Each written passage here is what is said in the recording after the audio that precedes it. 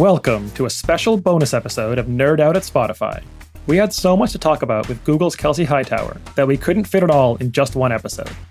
So enjoy this quick bonus where Kelsey shares his tips for speaking at conferences.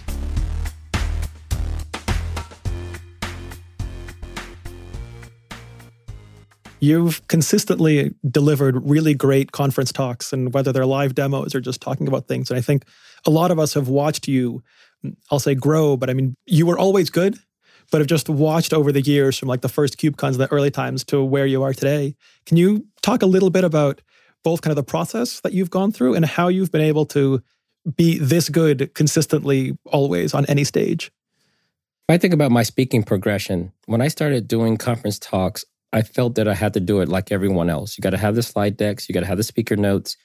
You got to be spitting facts. You got to stick to that, and that's it. And then what I realized is that when I watch other people talk, I don't want much of any of that. I actually want to know what this person thinks on a subject. I'd rather than be wrong with an opinion than be right with a bunch of facts I could have got from a website.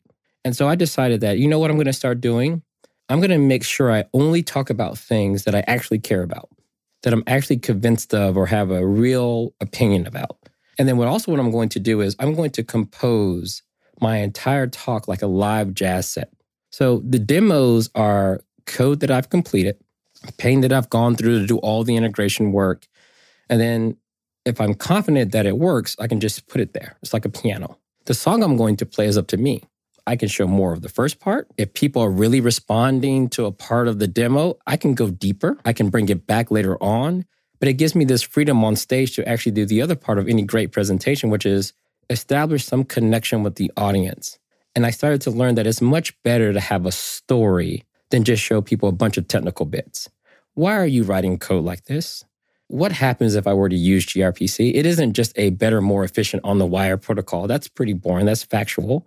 But what's the story behind it? And so what I got more comfortable doing was just telling the stories. In this environment, I had this situation, and here's one way you could solve it. And you show it and people laugh. And you say, but we're not going to do that because that would be bad, right? And now people are like, there's a story. Now we're going to actually take this story and go deeper with it. And so now it's me and the audience. And when I look at people in that audience, I'm making eye contact. I'm really trying to understand what they feel. And you watch people just lean forward. And then so overall, I started to work a bit more on the storytelling component. Can I recreate that environment that made me feel like this was worth talking about? And when the answer is yes, I think those are the talks people remember. They're like, wow, this is not what I was expecting, but I'm glad that this is what I got. And is that just reps, or was there kind of concrete points you went through to develop the storytelling to get to the point that you're comfortable enough to be looking around the audience for eye contact and for reactions, for all the things you listed? Yeah, I think it just came out of necessity. I literally got tired of trying to rehearse. Like rehearsing a talk, you can do it. And I've seen people do it and they do it well. But I wanted to just be more free. I just wanted to be more freestyle. So what I did was just say, I remember there was one KubeCon. It's probably one of the last KubeCon talks I did. I was like, no demos, no computer, no laptop, just story. Could I pull it off? Can I still do a talk without my crutches? Because at that point, the demo is a great tool. If anything else isn't working, if the demo is cool, it's probably going to be a pretty decent talk. And so I just realized that I'm going to have to do all the storytelling elements. I'm going to have to be able to make all the connections. There's no laptop to hide behind. There's no demo to dazzle the crowd. It's just going to have to be story. But what I realized is that we're actually, as humans, we're pretty good at storytelling when we're comfortable, right? If you had to tell someone what happened, you set the whole scene up, that you got to pay attention to their body language. Like, where were you exactly? You do all the right things. You tell them the street signs. You tell them everything. And so I just started doing that. The same way I would talk to my friend group, I just talked like that on stage. And so I just got more comfortable with that. So I think it's really a part where you're comfortable. And I would say this, the audience also has to give you permission. It feels like some audiences, they only want the facts. So it's a bit harder to pull this off. And this is why I started doing keynotes only.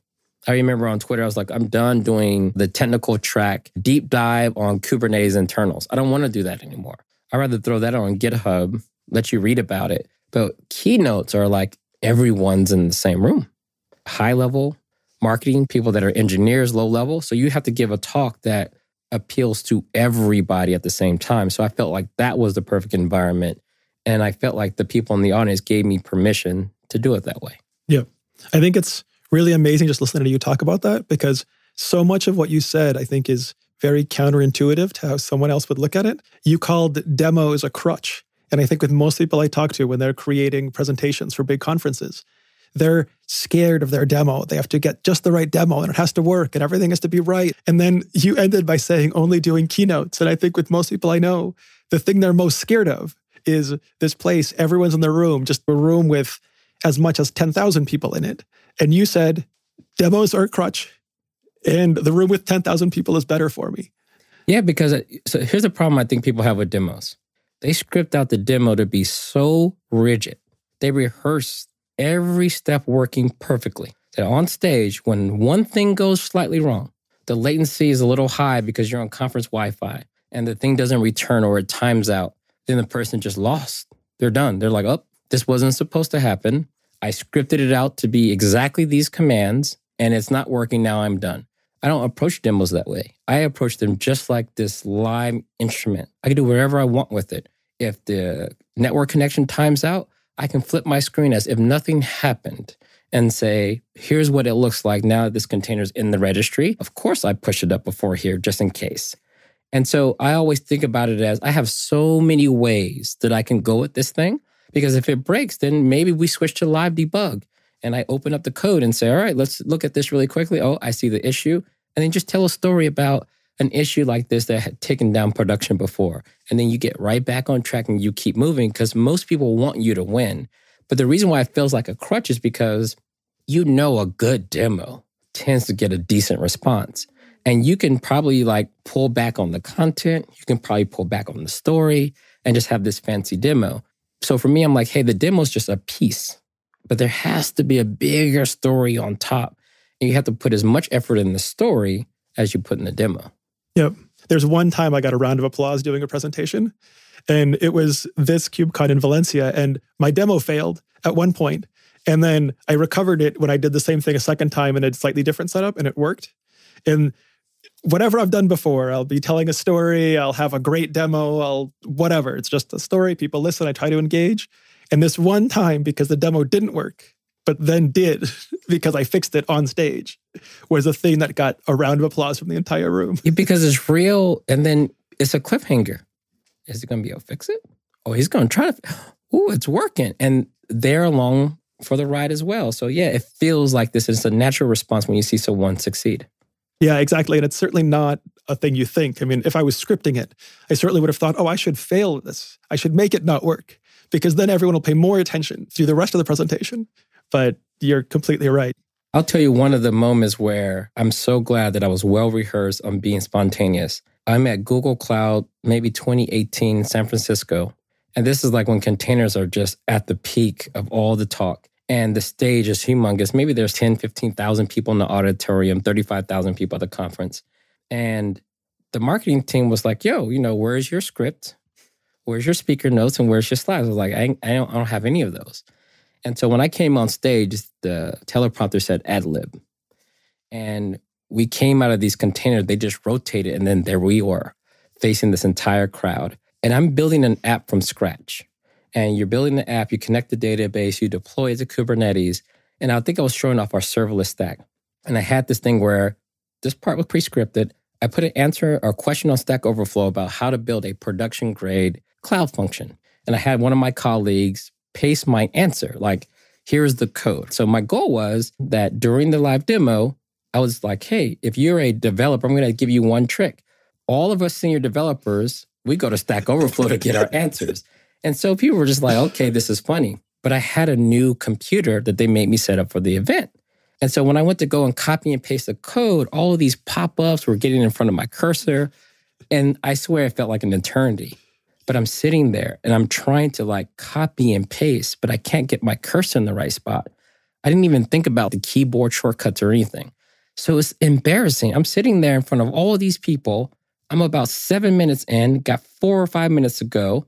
And here I am about to just crap out on copying and pasting. And eventually it worked. And I'm sweating a little bit. I'm looking at the audience and they're like, what now? And I said, it just came to me. I highlighted everything and said, good developers copy. I went to Vim and said, great developers paste. And everyone started laughing. And then I was right back on track. And I was like, man, I'm so glad. And everyone's like, did you script that part in? I was like, no, totally spontaneous, but I'm using that one again. That's great. The last thing on this, I wanted to ask you, literally this morning, I was reviewing proposals for talks for KubeCon because I'm on the program committee. I'm curious, when you see proposals, how do you recognize a great talk? I try to look for new perspectives, number one. I think a lot of times people are like trying to look for an authority. Who is this person and why are they qualified to give a talk? You can do that, but I think this is why we end up with the same set of repeat speakers over and over again.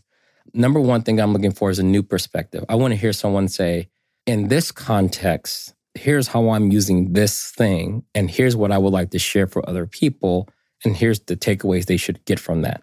The more I see that, I'm like, yo, this has a chance to be really great. In order to give a talk like that, you actually have to have experience. You actually have to have tried something, probably have failed, and then you finally found that balance, that sweet spot. So this is why a lot of people love when like a company like Spotify shows up and says, here's what we're doing in production, because you know that there's going to be that little bit of context in there about the journey you've gone through. So the first thing I look for is there a new perspective being shared? If it's a new perspective, that raises really high to the list for me. Just because like if it's something I haven't seen it yet and I've seen a lot, then I think it's going to appeal to a wide range of people as well. And so I guess from the creating that proposal point of view, it goes back to what you were saying. Don't say, I know these facts and I'm going to say them. I've done this thing. It's a story and ideally a new perspective that comes from that story. And then you've got a good talk and a good proposal. Yeah, for those listening, then, like a place like KubeCon gets tens of thousands of proposals sometimes. And if you're just stating facts, then your facts look like the next person's facts. And it's like, how do I decide between the two or three people? So you just get in a weird situation. But when the ones really feel like, wow, this person is about to bring something to the stage I don't think anyone's ever seen before, it just makes me say, well, if we're going to have a Kafka talk, this is going to be the one.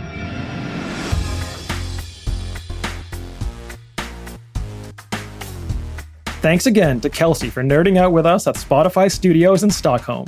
Next time on Nerd Out at Spotify, the first episode in our series on machine learning. Follow and subscribe to make sure to catch it.